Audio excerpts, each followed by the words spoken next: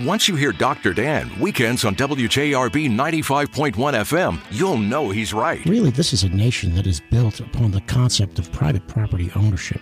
As a matter of fact, the right to own private property that cannot be arbitrarily confiscated by the government is the moral and constitutional basis for individual freedom. Catch Dr. Dan's Freedom Forum Saturday mornings at 8 a.m. and 9:30 a.m. and again Sundays at 2:30 p.m. and 7 p.m. on News Talk 95.1.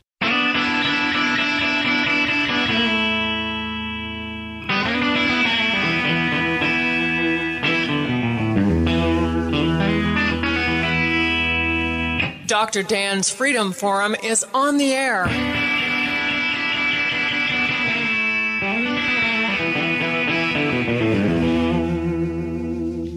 Never send to know for whom the bell tolls. It tolls for thee.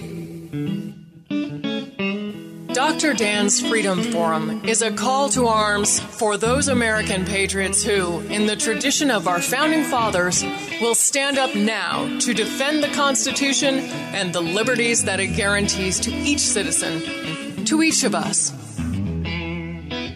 That is our mission, to explain in a clear and concise manner the direct effect of each issue on the individual, on you personally, not some anonymous being in a distant place, and to define in no uncertain terms the consequences of inaction. Let the battle begin. This is Dr. Dan. Money and power is a combination that is difficult to resist. That's why the global elite and their American collectivist stooges are now in control of our federal government. We have been betrayed for decades by members of both political parties whose primary interest is amassing personal fortunes and remaining in power to perpetuate their lucrative government careers.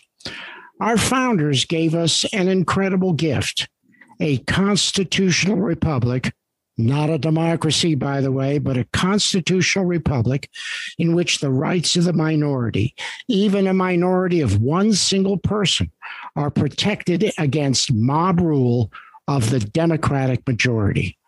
While we compromised and ignored the facts on the ground, the collectivists are threatening to destroy the traditions that made America great and are the foundation of our individual freedom.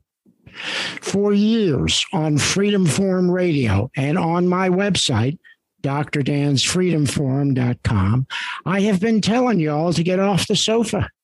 Get involved in local politics first in order to change the downward spiral course of our nation. When we get back from commercial break, Michelle Woodhouse, candidate for North Carolina District 11 GOP chair, my guest on Freedom Forum Radio, is exactly the inspirational leader we need to take back our country. And we're back. Michelle Woodhouse. As I said before the break, you are the inspirational leader we need at this time in our nation's history. Let me start right out by saying I endorse you for GOP District 11 chair. And thanks for being a guest on Freedom Forum Radio. Well, thank you for having me. I'm happy to be here. So, Michelle Woodhouse, tell us a bit about your life and qualifications for this position. Oh, absolutely. So I live in Hendersonville and have lived in Western North Carolina about 3 years. My family's roots go back over 200 years in Macon and Jackson County. So we are a Western North Carolina family, but I grew up in Detroit and went to college at Michigan State, both undergrad and graduate school. A funny little note that the current governor of Michigan, who is the polar opposite of me politically, we were sorority sisters at Michigan State. So my interest in politics began when I was quite young. My family have always been volunteers in the political space. And I was president of my senior class in college, but have been highly engaged in North Carolina politics for the last 15 years, and mostly at the grassroots level. I am not a check writer, Dr. Dan. I'm the door knocker, sign assembler, phone call maker, grassroots worker that candidates in our party really need. So my inspiration really for running for this chairwoman position really came down to two people. I spent a lot of time in prayer on it, and my husband Eddie and I spent a lot of time talking about if this was the right move. But it just kept coming down to two people for me, Madison Cawthorn and Stacey Abrams. And the reason it came down to those two people was the number one goal of the district chair is to protect the congressional seat. It's the number one responsibility. And I've been with Representative Cawthorn since the beginning of his campaign as a volunteer and worked closely for him. And Stacey Abrams is the biggest threat, not only to NC-11, to Madison, to our state, but I believe she's the biggest threat to the democracy of our country. You know, you make a great point. And I just, as an aside, I have to tell you that I got my undergraduate degree at the University of Michigan. So I won't hold it against you that you went to Michigan State, although we had many incredibly difficult and contentious football games between the two of us over the years. But regardless of that fact, I want to, as I said, it doesn't really matter. But what does matter is, exactly as you said, Madison Cawthorn, and I was a very early supporter of him. I think he's a fantastic person. I am so happy that he was elected. I'm happy that he won the seat, the ability, the GOP nomination, and then went on to run a very, very strong campaign. And I think that's a testimony to his youth and to the people who guided him and supported him along the way. Mm-hmm. Absolutely. And, you know, it's very interesting here in our congressional district. We have, we're the second largest congressional district in the state. We have 17 counties, we're 6,600 square miles, closer to 4 state capitals than our own. Where you all are right now, you have neighbors who can actually see Georgia from their window. And we have the two youngest representatives, one in the North Carolina House and Jake Johnson, who covers part of Henderson County and Polk. And then we have the youngest member of Congress in Madison. But our average age in our congressional district is 61. And we have four counties within our congressional district are growing amongst the fastest in the state of North Carolina, with people relocating there. So what we're seeing is a really strong influx in our population, most of them being retirees, but we are sending really young, dynamic, conservative leaders out of our district. And that gives me a great deal of confidence in the things that are happening here in the congressional district. But it also is why we're such a target for the left, for the Stacey Abrams and her ilk to come here, set up camp in Buncombe County, the one liberal bastion here in our congressional district, and use that as their base in order to try to get out the vote on the left and impact how things work here in Western North Carolina. You know, before we get to Stacey Abrams, and that's a very important point, and I think we need to discuss that. Mm-hmm. I want to go back to Madison Cawthorn. On one of the times that he was here in the county, I went with him to a rally, and there was a Q&A period, and I said to him, I raised my hand and laughed. I was talking with his parents, and he was there, and I said, Madison, why do you think I am supporting you for in this race? And he said, why, Dr. Dan? Why are you supporting me? I said, because Madison Cawthorn, you are the future of the conservative movement. If we don't have people like you in the conservative movement, then there will be no conservative movement. And that's why I'm supporting you. And I was totally impressed with how he was able to marshal the forces of young people because he approached them the right way. Absolutely. And he is, you'll often hear this said, he's the conservative AOC.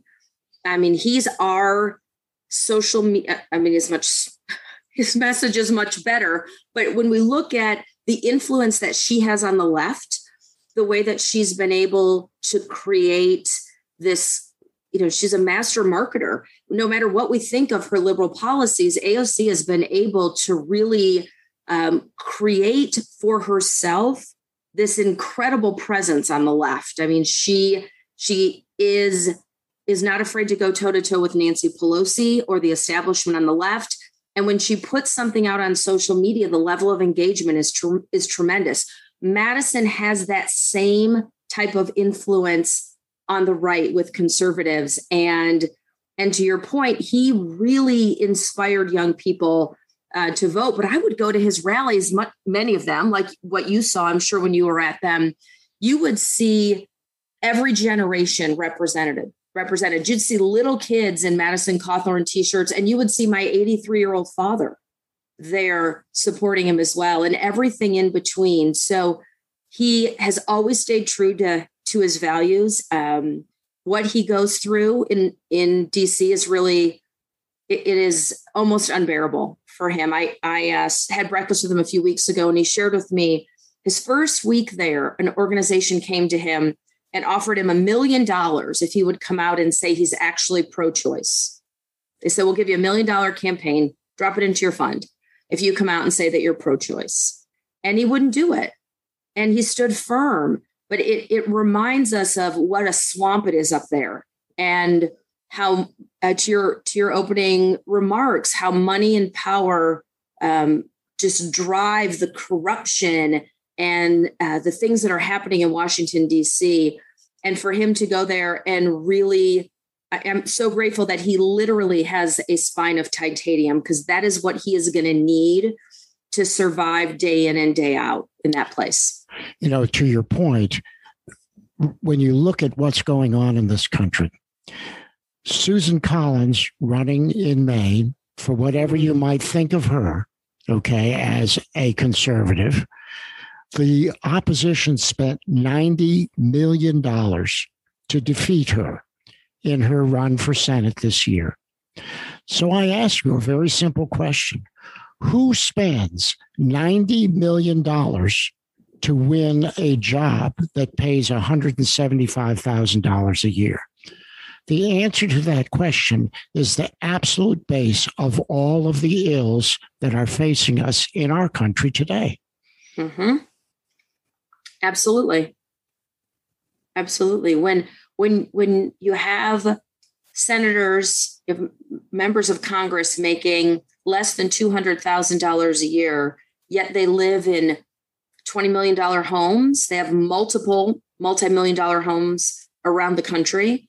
And you watch, especially during COVID, but at any time, we're watching true hardworking Americans suffer. Right now, you have people in all of Western North Carolina, but we see it across the country, that are having to homeschool their children in a McDonald's parking lot because they can't get Wi-Fi at their house. You're watching working mothers having to choose between working or being home, trying to homeschool 2 or 3 children. You're watching families having to figure out how they're going to manage $3.86 a gallon gas. And the federal government thinks that a stimulus check, which I think is an enslavement check, is going to help working Americans be able to survive. What we had under President Trump for 4 years continues to be erased with the stroke of a pen by Joe Biden. They have decided that they're not actually going to debate or really have it go through the legislative process that our founding fathers put in place. They're just going to sign executive orders. And watching him today try to deliver a press conference was an embarrassment for our country.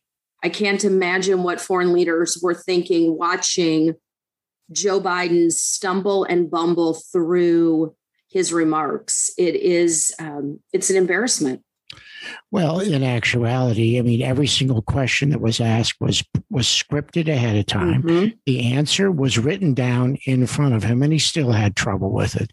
Yep. It is an embarrassment. But of course, you understand that he's just a puppet. Mm-hmm. This is Obama 3.0. Mm-hmm. And it comes back to really what I said. And we have been let down by both parties, by members of both parties for decades. Conservatives who, when the going got tough, they always back down. They compromise, they back down. And like you pointed out, they got deposits in their campaign accounts, or God knows what other accounts they got deposits in. Sure. And you look at what's happening. You look at some of these decisions that are being made, and you have to wonder. You don't wonder. I don't wonder. I say someone is being blackmailed or paid off. Well, absolutely. I mean, it's ironic that today Governor Kemp signs in voter ID on absentee ballots. It's unbelievable. Or you have Susan Collins and Lisa Murkowski voting to approve a transgender physician to be the chair of Health and Human Services. I don't understand where Republicans have. To me, what breaks my heart is and infuriates me simultaneously is they've walked away from the platform. It's very simply they have walked away from the platform, the conservative platform. They want to get elected off the backs and the wallets of conservatives. Yet when they get there, they completely walk away. And that's what we're seeing. I mean, this is Hegelian, the Hegelian dialectic over and over again is what we're seeing. And we are seeing this for decades. And it's what the left has been using so successfully. So what we've been seeing here is classic communist, socialist agenda and tactics. That's the Hegelian dialectic, where we have a program, that's the thesis. The left proposes something totally outrageous, that's the antithesis. And of course, then we cave and compromise. That's the synthesis. And that's what they've been doing for decades. And slowly they have moved their progressive agenda forward in that manner, certainly since I was paying attention, which goes back an awful long way. And so when you have conservatives who will not stick to their guns, who will not stand up for principle, they are either being blackmailed, bought off, or they have no spine. And I think one of the first two is what's actually happening. Mm-hmm. I would agree. You know, our founders, they had great ideas. They were incredibly brilliant men who devised a system that, if it had been adhered to, would be still working. And that pretty much was, as you go to Washington, you do the very limited business of the federal government, and then you come home and you have to live by the laws that you just passed in Washington. Mm-hmm. Absolutely. And if that were still in effect, you know, things would be moving pretty well. As far as I can see. And that concludes another episode of Dr. Dan's Freedom Forum. Join the battle on our website, www.drdansfreedomforum.com. The rights to own private property that cannot be arbitrarily confiscated by the government is the moral right and constitutional basis for individual freedom. Railroad steel.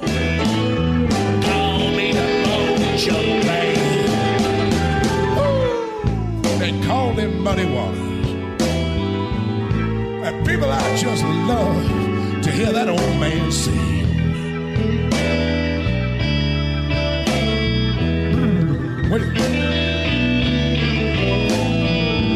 Yeah, when I play the Hoochie Coochie Man, I get joy in everything. Everything gonna be all right this morning.